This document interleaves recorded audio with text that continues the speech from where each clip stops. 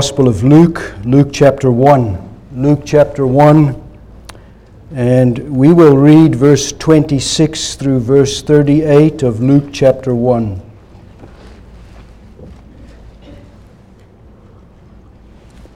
We began last week in Matthew's Gospel for our Advent series by considering together the promises of the Incarnation.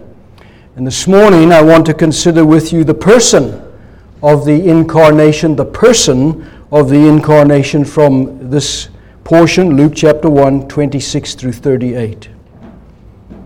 Verse 26, Luke chapter 1. In the 6th month, the angel Gabriel was sent from God to a city of Galilee named Nazareth. The 6th month, of course, is a reference to Elizabeth's pregnancy. She is now in the 6th month. So Gabriel is sent from God to a city of Galilee named Nazareth. Verse 27, to a virgin betrothed to a man whose name was Joseph of the house of David. And the virgin's name was Mary, and he came to her and said, "Greetings, O favored one, the Lord is with you." But she was greatly troubled at the saying and tried to discern what sort of greeting this might be. And the angel said to her, "Do not be afraid, Mary, for you have found favor with God. And behold, you will conceive in your womb and bear a son, and you shall call his name Jesus. He will be great and will be called the Son of the Most High. And the Lord God will give to him the throne of his father David, and he will reign over the house of Jacob forever, and of his kingdom there will be no end." And Mary said to the angel, "How will this be, since I am a virgin?" And the angel answered her, "The Holy Spirit will come upon you, and the power of the Most High will overshadow you. Therefore the child to be born will be called Holy, the Son of God. And behold, your relative Elizabeth in her old age has also conceived a son, and this is the 6th month with her who was called barren. For nothing will be impossible with God." And Mary said, "Behold, I am the servant of the Lord. Let it be to me according to your word." And the angel departed from her. Just thus far, the Lord bless his word to us. Let's pray together. Now, Father, we come to the preaching of your word, and we ask that the Holy Spirit would take the word and put it into our hearts and into our minds and bring about a great change within us, that we might be like Mary, who believed and yielded herself to the Lord. And so we commend ourselves now to you and ask for your help and your blessing, and to you be all the praise and the glory. In Jesus' name we ask it. Amen. Now, the angel Gabriel, as we read here in Luke chapter 1, has been sent from God. He is a messenger from God. He has come from heaven, and God has sent him to northern Israel, to the region of Galilee, a very famous region in the time of our Lord Jesus Christ. In fact, Jesus himself spent a lot of his life ministering in Galilee, walking around Galilee, even on the Sea of Galilee, growing up in Galilee, in the city of Nazareth. And this city of Nazareth, of course, is not a great metropolis. It's just a small, insignificant, poor village in northern Israel. What I like about this is that Gabriel is not sent to the palace of Herod the Great to tell the news to the king of Israel.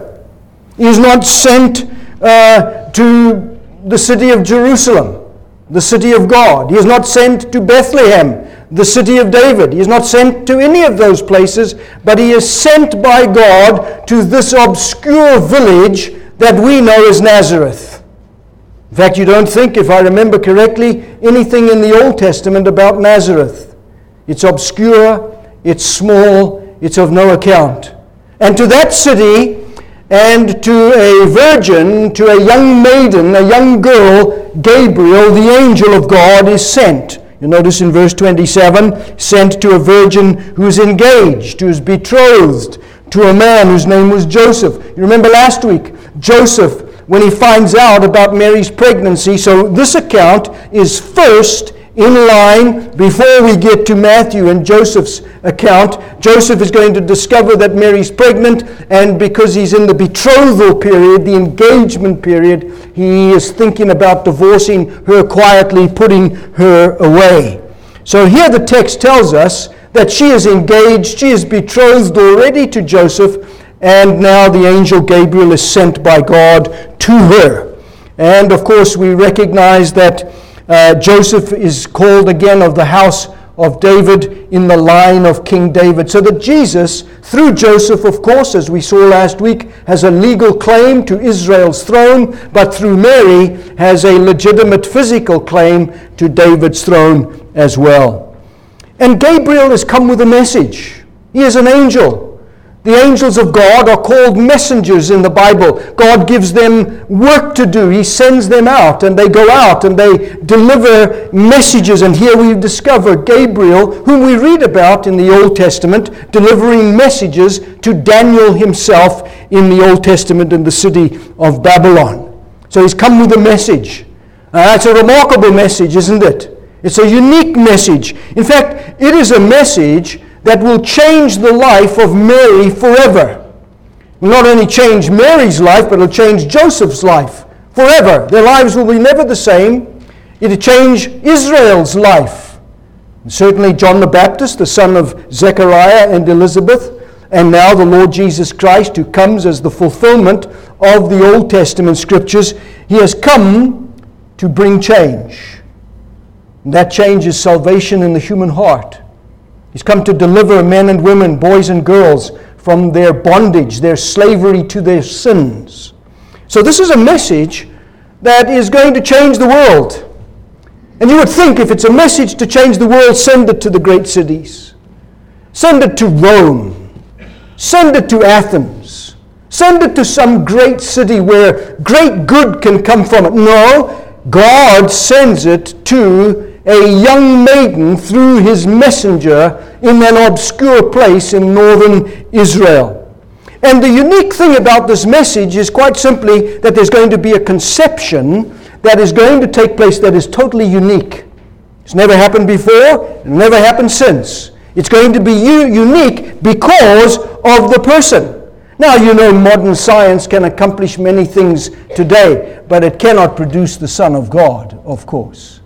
And so the difference is today that what we have is just simply the advance of science or technology in medicine and such things, where you can do certain things in a laboratory and in a test tube and so on. But this is unique because the person has already existed in eternity past, as we saw from Matthew last week. Now that person who has always existed is coming into the world and taking to himself human flesh. God is coming into the world to take human flesh. So it's going to be a unique conception in the womb of Mary. Notice verse 31. Verse 31, and behold, you will conceive in your womb and bear a son, and you shall call his name Jesus. Verse 35. Well, how will that happen? Verse 35, the Holy Spirit will come upon you, and the power of the Most High will overshadow you. So now we know what the message is. The message is that Mary is going to conceive in her womb and bear a son and call his name Jesus. And in verse 35, it's going to be by the power of the Holy Spirit of God. So that the Spirit, in a unique, miraculous, supernatural way, will overshadow Mary and her womb, and there will be this conception that takes place. A conception that the Bible says is not by Joseph, not by any physical human being, but simply by God, the Holy Spirit. And this is what we call the incarnation, the coming into the world of the Lord Jesus Christ in the flesh. Even Mary's relative, notice verse 36, she has conceived in her old age. What a shock that was to Zacharias when Gabriel said to him, your wife Elizabeth is going to have a son. The great John the Baptist. And of course he struggled to believe such things, didn't he? The point, though, that I want to make and that the text makes this morning, if you will notice that Gabriel makes, that Luke records, is verse 37. Nothing is impossible with God. Nothing will be impossible with God. Now, what do we mean by that? Well, God can do anything. That's what we mean. But there is one thing God cannot do, and He cannot sin. We all know that. Because if God can sin, He's no longer God. So God cannot sin. But God can do anything except sin, and God does do as He pleases, exactly as He pleases, as Psalm 135 and verse 6 says, whatever the Lord pleases, He does. So whatever pleases God, God does. And He can do it because He has the power and the authority to do it, because He is God. By that, I discover, since nothing is impossible with God, nobody can stand against God.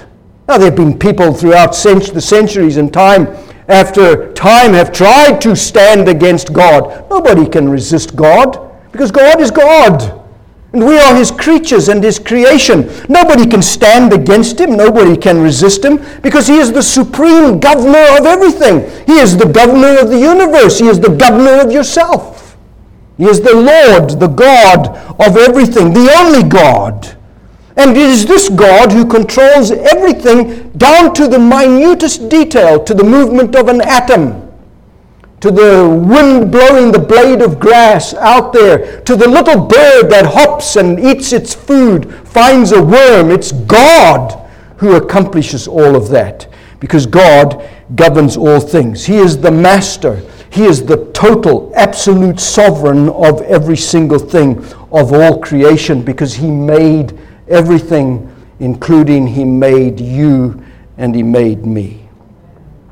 He is, as Paul likes to say, the God in whom you live and move and have your existence or your being. You exist because God exists, and God has deigned it that you exist because of who He is. And so we live because of God. We move because of God. This God whom the Bible describes as the possessor of heaven and earth, who made the heavens and the earth. He alone, the Bible teaches us, is the fountainhead of all that is good. This God whom we call and know to be good. Do we not discover even in the life of Jesus, the Son of God, that He rules the winds and the waves? That then when they threatened destruction upon the Sea of Galilee, to the master fishermen like Simon Peter and James and John, as they are struggling, they say, Master, do you not care that we are perishing? And Jesus rises up in the boat and says, where is your faith? Be still, peace.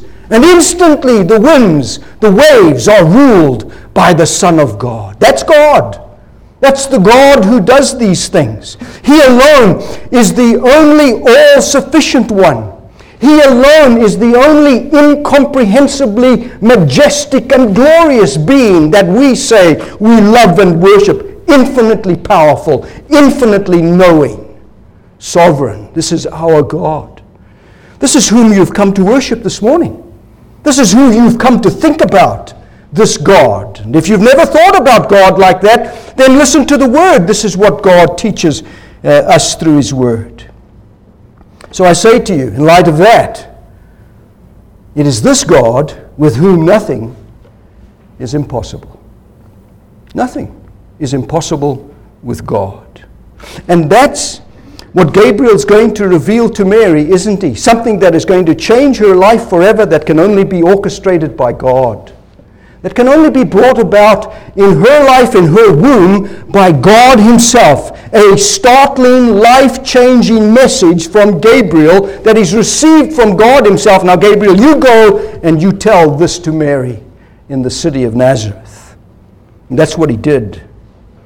I don't want you to miss how personal this God is. Because this is a passage that though it can speak about the incomprehensibility of God, yet this transcendent God is personal. He's Mary's God. He's Joseph's God. He's your God. He's my God. He's our God. You notice how Gabriel, verse 28, greets Mary. He says, the Lord is with you. Now, what does she understand by the Lord? She understands all that the Old Testament says. Everything the Old Testament says about God, about the Lord, that's the one who is who's said to be with her by Gabriel in verse 28. Oh, dear congregation, what privileges you have if you are a Christian this morning. That you can live your life in the presence of God. That the God of this creation dwells with His people. Isn't that at the heart of the gospel message, the new covenant of the Lord Jesus Christ? That I will be their God and they will be my people. I will dwell with them and they shall dwell with me. And we've begun, since we became Christians, we've begun to experience life with God, the presence of God, here and now. We know that when we get to glory, we shall experience the eternal presence of God forever and forever. But right now we enjoy the presence of God because He promises that I will be with you and I will never leave you. So what privileges we enjoy. So when Gabriel says to Mary, the Lord is with you, that brings to her mind all the promises of the Old Testament that God made, that I would be, or that He would be their God. And that's what Gabriel in the greeting says to her. What a privilege for her. This God who dwells in unapproachable light. This God whom no man has ever seen nor can see. This God is said to dwell with us, to dwell with His people, the eternal God. He's not an idol that you can create with your hand. There is no picture that you can make of Jesus or of God the Father or God the Holy Spirit. You can't do that. You shall make no images in the commandments of God. We don't make pictures of Jesus. We don't even know what Jesus looked like. There's a reason for that. Because we would be given to idolatry if we ever knew that. Let alone if we knew what Paul looked like or Isaiah looked like or anything like that. We would make idols of them and worship them. And so we are prohibited by the law of God to not make any images that resemble the likeness of God. Things in heaven, things on earth, things in the seas and such like. Can't do that. This is a God, then I say, who is this transcendent God, yet who is so personal, who has come to us in abundant variety, overflowing with grace, overflowing with goodness, overflowing with favor. In fact, look at verse 28. Gabriel says to Mary that she is, O favored one. O favored one, favored by God, chosen by God. And look at verse 30. And the angel said to her, do not be afraid, Mary, for you have found favor with God. You have found acceptance with God. Now, how is anybody accepted by God? It's by grace. It's based on the justice of God, that God, as I was saying this morning here, that God remains just and justifies sinners at the same time because a substitute took our place, Jesus, on whom the wrath of God fell. So God can still be just because He has expended His wrath upon His Son, and He can still justify the sinner because Jesus took their sins. And so He justifies and He remains just. And those who are justified by faith can truly be said to those who have received the grace of God and therefore are favored. Because that's where the word comes from. The favor, the grace of God, chosen by God. So here is God's sovereign work, calling, choosing, converting, working in Joseph's life, Mary's life, and others and ourselves also. Little did Mary imagine, I think, that in the 6th month of Elizabeth's pregnancy, which you will only discover, by the way, in verse 36, when the Holy Spirit when God tells her that she has conceived, and she's now in the 6th month. So she doesn't know. Her own relative is now pregnant, because remember, the Bible says Elizabeth hid herself. She had been barren. And so she hid herself, didn't let anyone know. So even Mary was unaware of this until Gabriel reveals that her relative Elizabeth is now in the 6th month and is pregnant. Little did she imagine, therefore I say, that God would visit her. Is not God visiting us this morning through His Word? I mean, isn't that what you have done? You have come to worship Him. You have come to adore him. You have come to praise him. Why do you do that? Because you believe God is with you. And you have come to acknowledge who he is.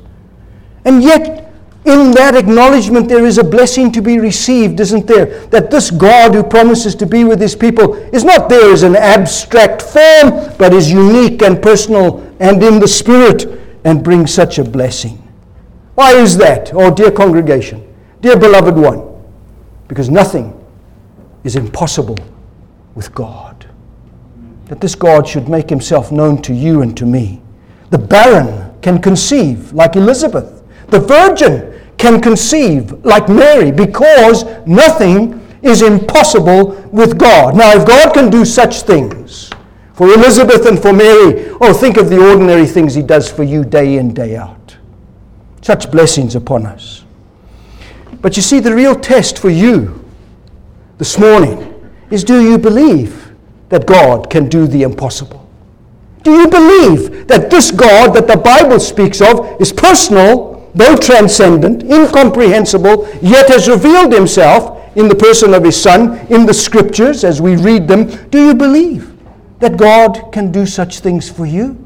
Nothing is impossible with God. He changes lives, doesn't he? He's changed my life. He's changed your lives. So Luke chapter 1, these verses, 26 through 38, is a birth narrative of the Lord Jesus Christ from Mary's perspective. You remember last week, Matthew, when we looked at Matthew chapter 1, that's from Joseph's perspective.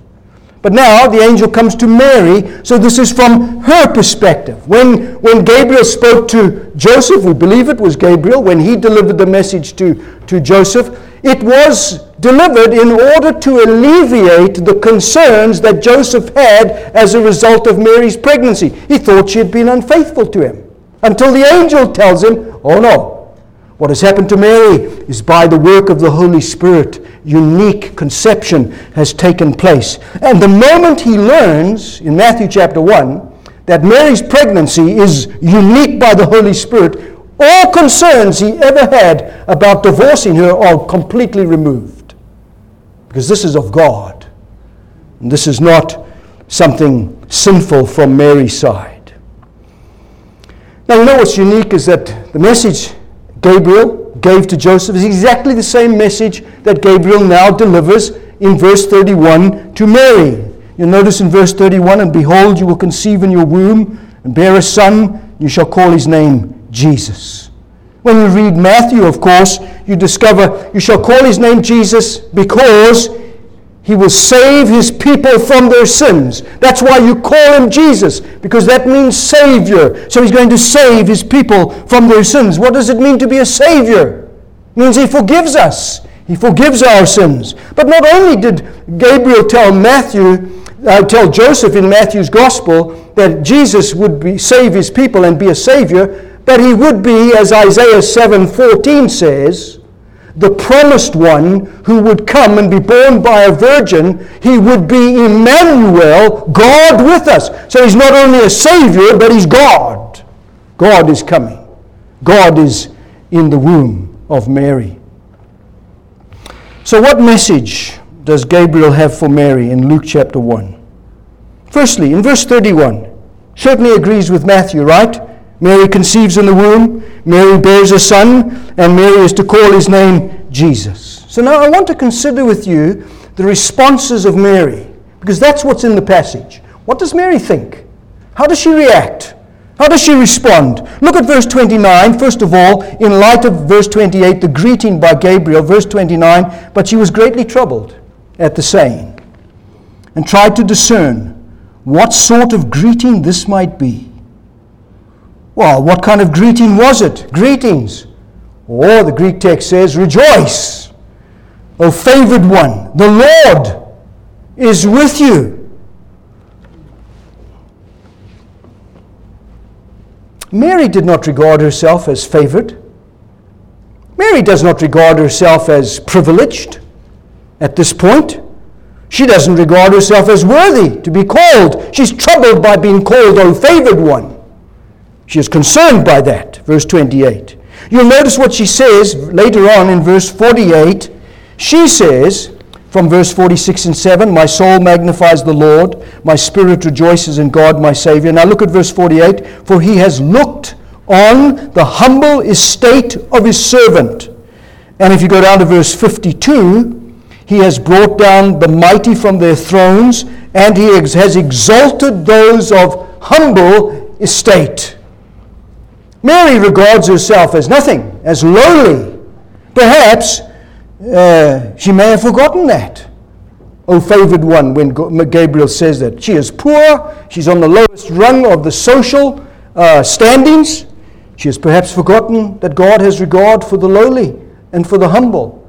Listen to Job. Job says in Job 5, verse 11, God sets on high those who are lowly.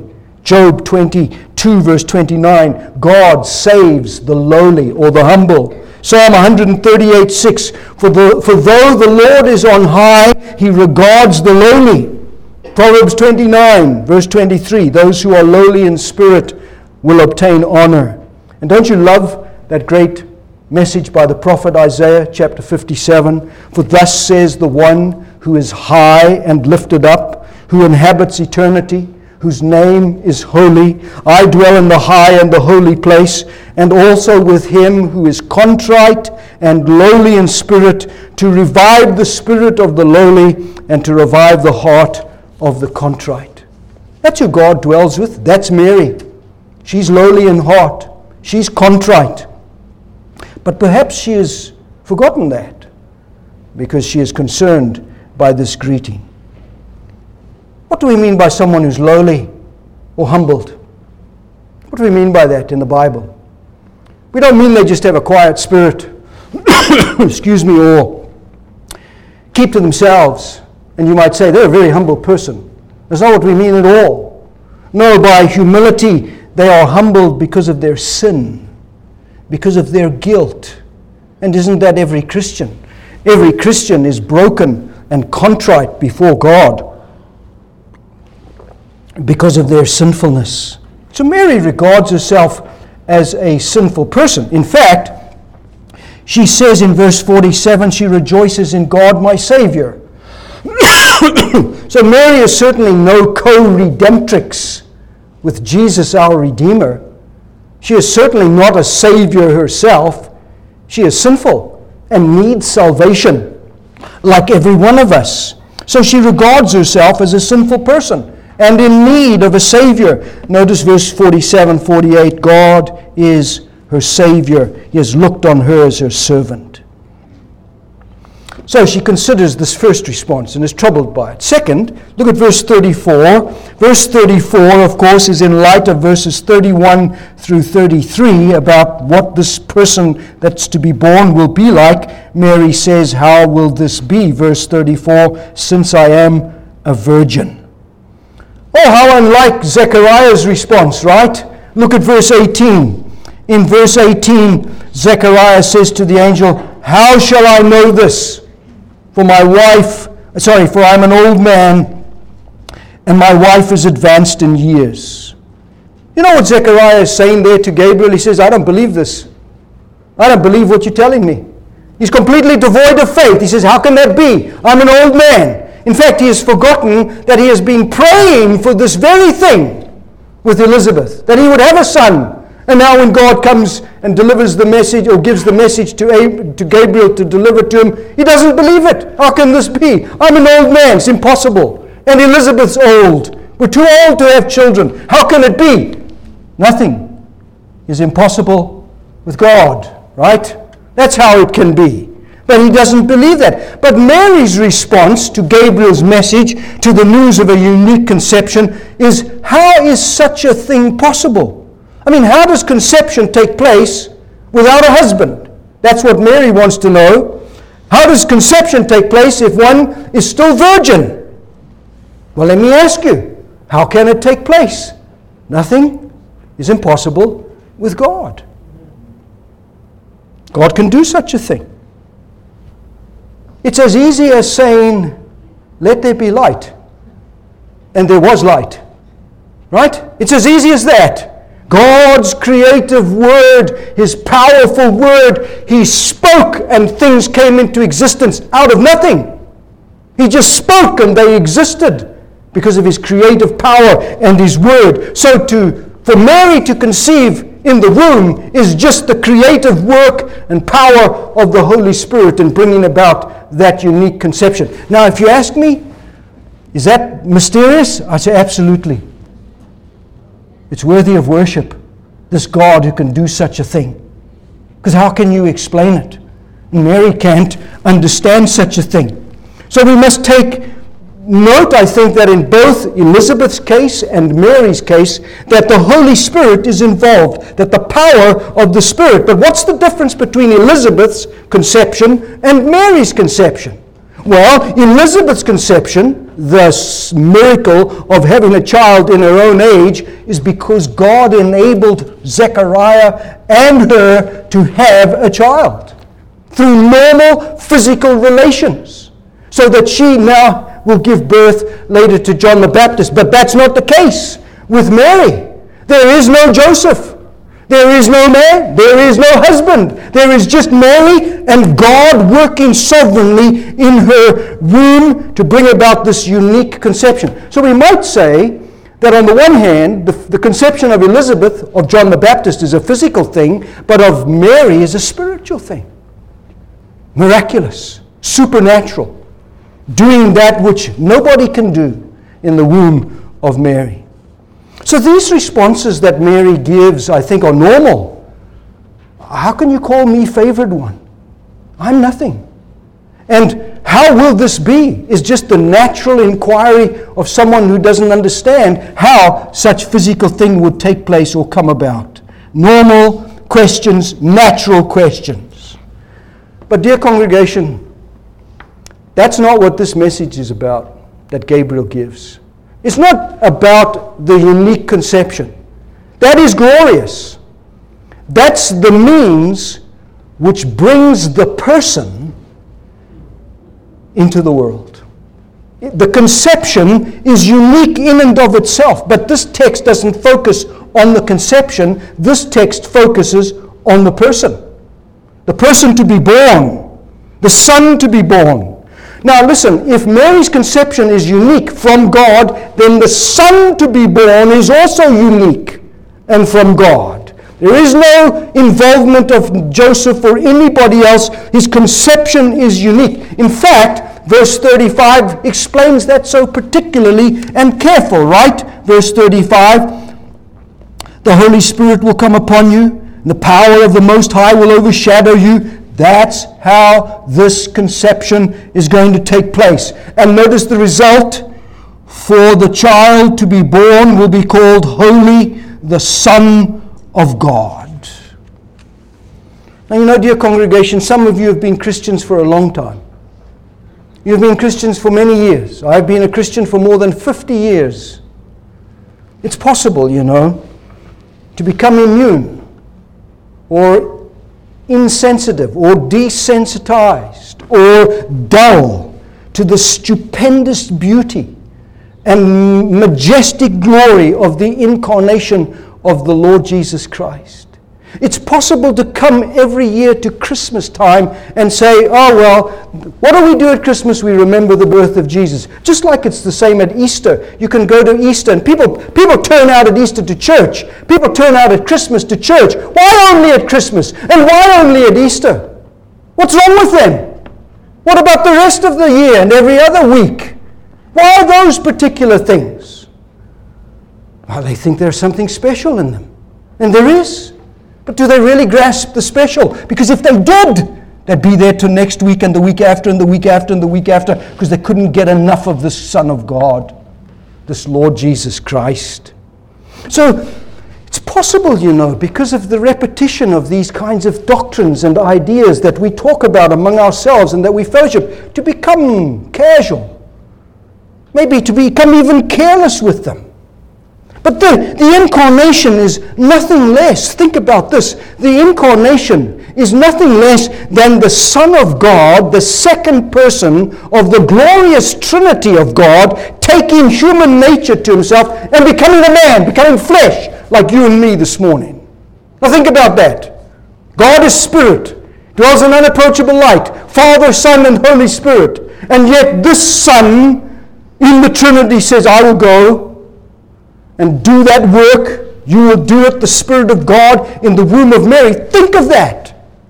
Think of Him, eternal, majestic, the Son of God. There's no one like Him. And He stoops down to the womb of Mary, humbles Himself in the glorious sense of the word, to take flesh, so that He can go to the cross, and that He can die on the cross as a man, representing man, because Adam failed, the man Adam, the first man.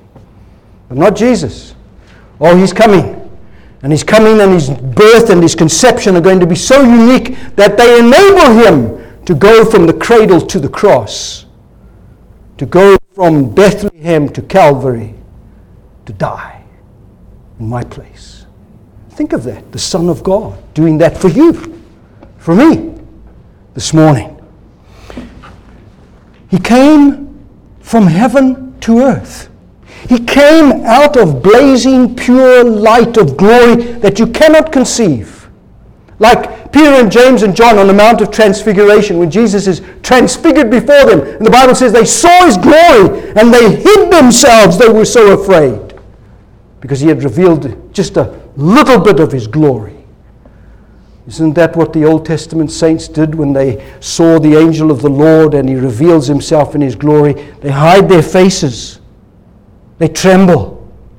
But now this Jesus, to be born, is the Son of God, who has come to deliver us from our misery of sin, to save us, to give us life, eternal life, so that we can be like Him and with Him forever and ever, from above history down into history. This Jesus has come. So much so that though He was in the form of God, He made Himself nothing, taking upon Himself the form of a servant, and born in the likeness of man, and being in the form of human form, He humbled Himself by becoming obedient to the point of death, even death on the cross. The cross is the most important thing, isn't it? Because that's where Jesus makes atonement. Jesus is not on the cross because the Pharisees succeeded in capturing Him. Jesus is not on the cross because Pontius Pilate said, okay, crucify Him. Jesus is not on the cross because King Herod decided, well, you're a threat to my throne, so off with you. No, Jesus is not on the cross because of any of those reasons. Jesus is on the cross because of you. You put Him there. I put Him there. That's why He died. I crucified the Son of God, my sins. He humbled Himself. This eternal Son of God who dwells in inapproachable, glorious light. He humbled Himself and took flesh, became helpless, in a manger, in a cradle, could do nothing for Himself. He's dependent upon Joseph and upon Mary to care for Him. Though He's the Son of God, made Himself nothing. For me, for you, took my place, bore my sins, bore the wrath of God against my sins. So that the Incarnation stands, dear congregation, this morning at the very center of human history. In fact, at the very center of your history, personally. We will all render a future account in light of the cross. What did you do with the cross of Jesus? What did you do with the Son of God? How do you believe? How do you think? Did you believe?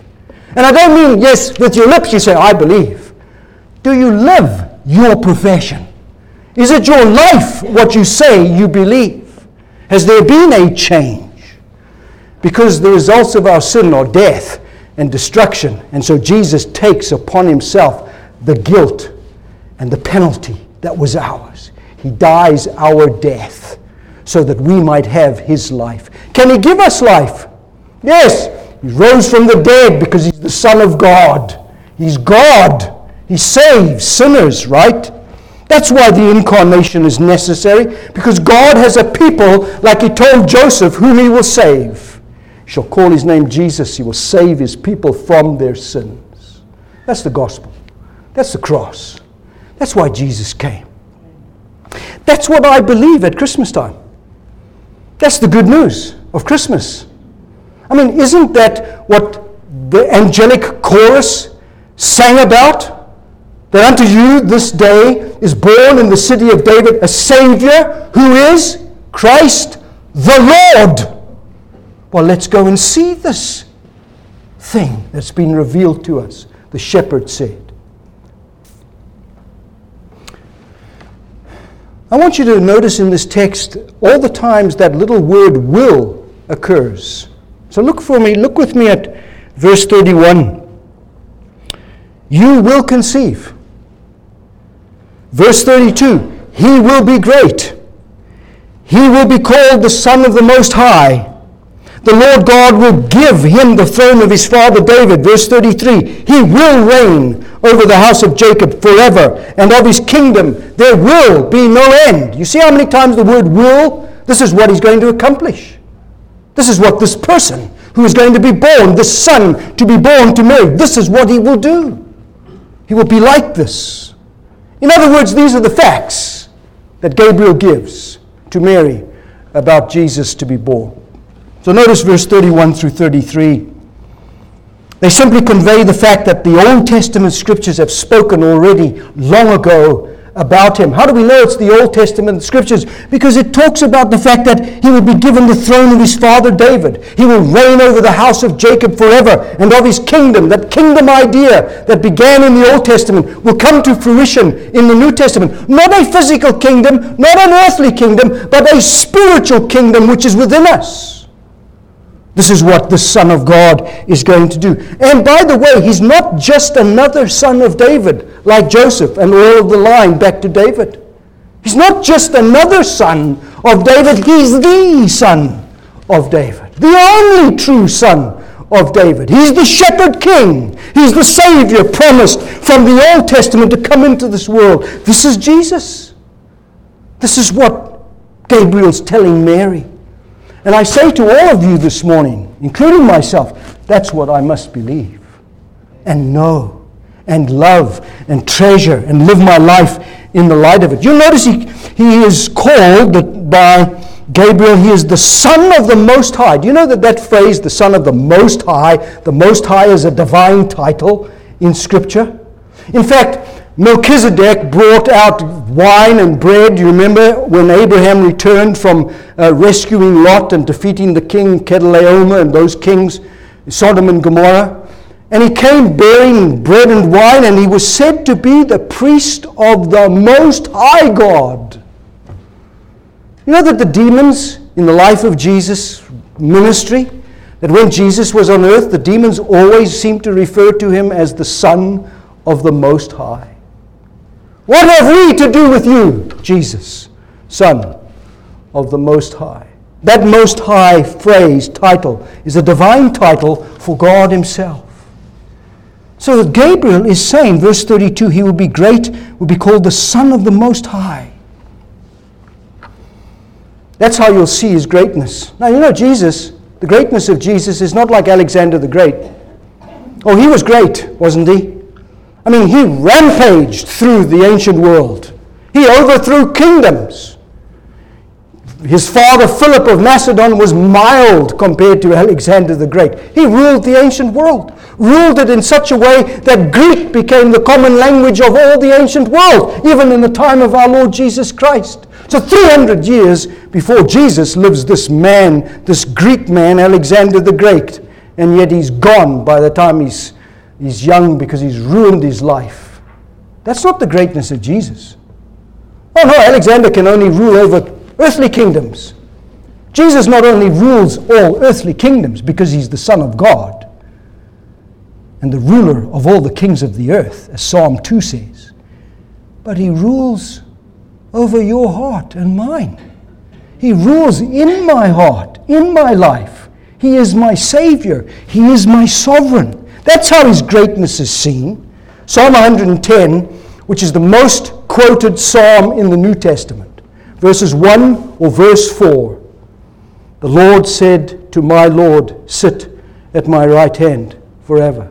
Or, you are a priest forever according to the order of Melchizedek. But in Psalm 110 and verse 2, It says this, "The Lord sends forth from Zion your mighty scepter."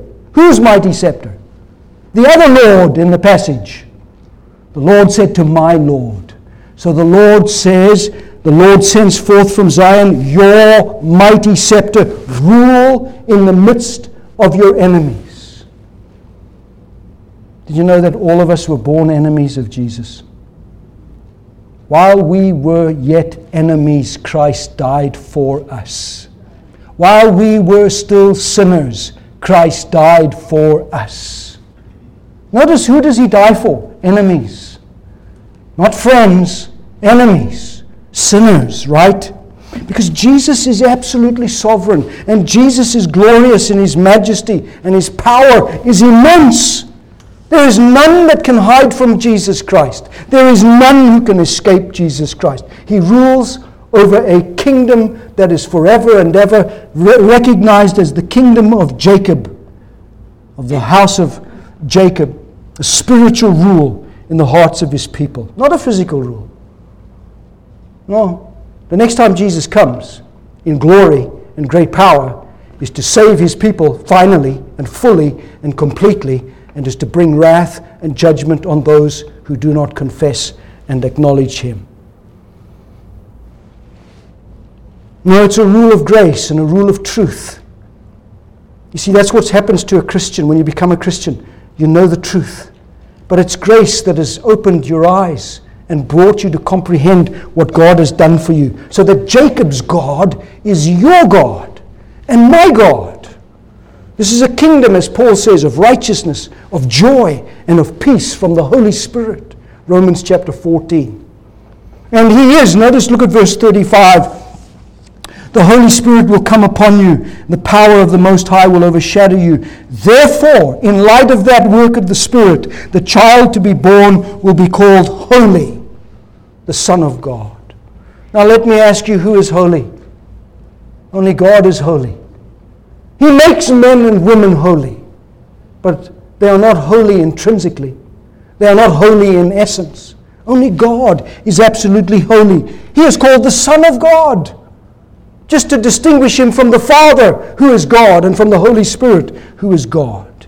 He's the beloved Son. His majesty is the same as the Father, and is same as the Spirit. He is divine. He is eternal. Gabriel says, Mary, this is the one who's coming into the world to save sinners. This is the person.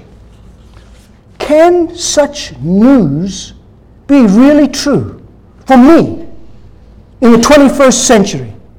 Can it be true for you? Doesn't matter how old you are or how young you are. Can this news be true for you? Remember, nothing is impossible with God.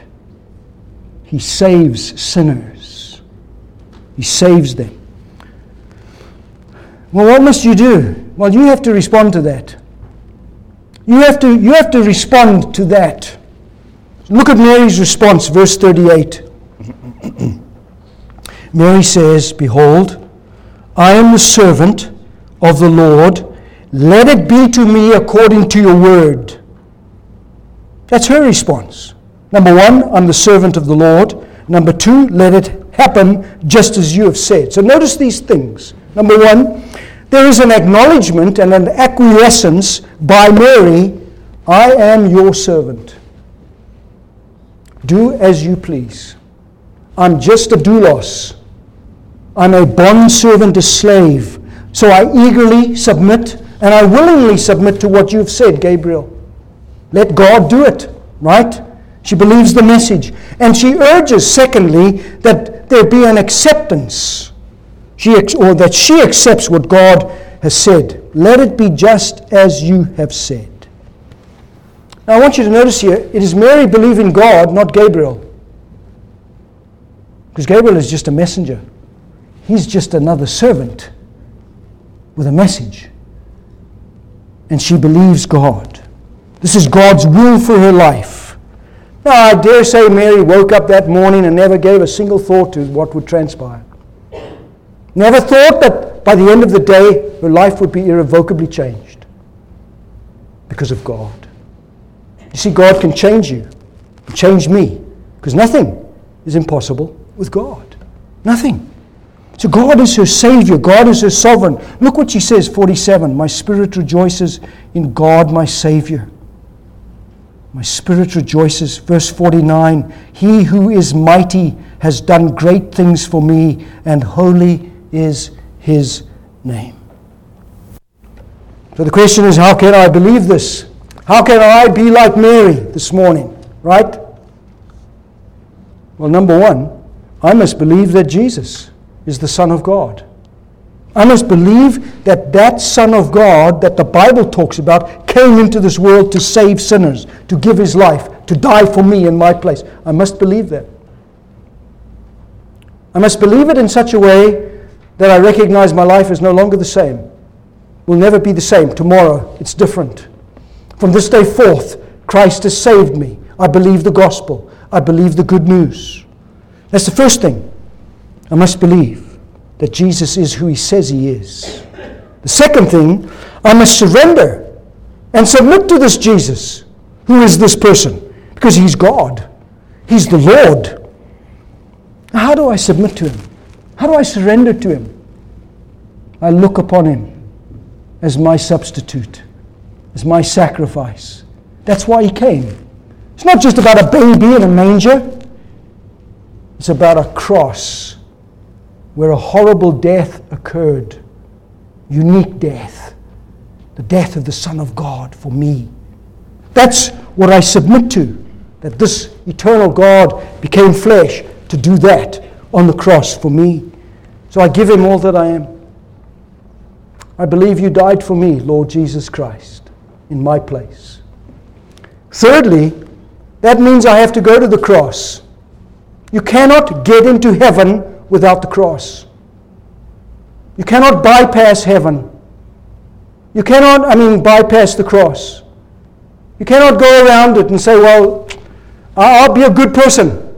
I'll go to church more regularly. I'll read my Bible more. I'll give more money. Those things save no one. Faith alone justifies. And faith in Christ Jesus alone is that which justifies. A faith that is given to us because we're destitute spiritually and bankrupt, cannot choose these things. We are dead in trespasses and sins. Now you either believe that or you don't believe that. Or perhaps you say, but. There are no buts. This is God's word to us. So I must believe like Mary. I must surrender. Behold, I'm your servant, Lord. Let it be to me just as you have said in your word about this salvation. That's what Jesus has done for me. Came into this world to die. That's Christmas. Christ came into the world to save sinners. 1 Thessalonians 5. Are you a sinner? Because I am. I'm a great one. But praise God, he saved me 51 years ago. You must be born again was the message I heard. You, Russ Atmore, must be born again. And I went home and confessed my sins and repented of them and trusted Jesus as my righteousness for eternity. What are you going to say to God when you get to heaven? Why should God even open the doors to heaven to you? There's only one answer. Jesus and Jesus alone is my righteousness before the Father. That's what I need to know. And that's what I must believe. Why? Can it be true for me? Yes, because nothing is impossible with God. Let's pray together. Father, how we thank you for the Christmas message, the Advent message, the incarnation of the Son of God into this world for us. And we say thank you, Father, for sending your Son, our Lord Jesus Christ, to die for us.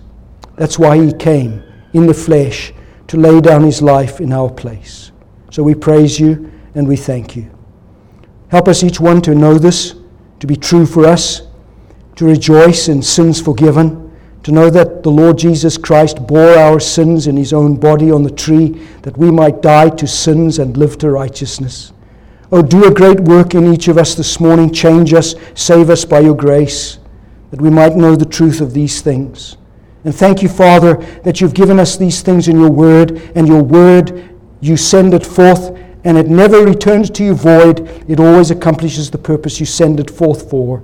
So we pray this morning that you would send forth your word into our hearts, that we might believe it and live in the light of it. And how we thank you for the Lord Jesus, your Son, who came into this world to die for us and to save us. Help us to remember that this Christmas season, we pray. We ask it all in Jesus' name. Amen.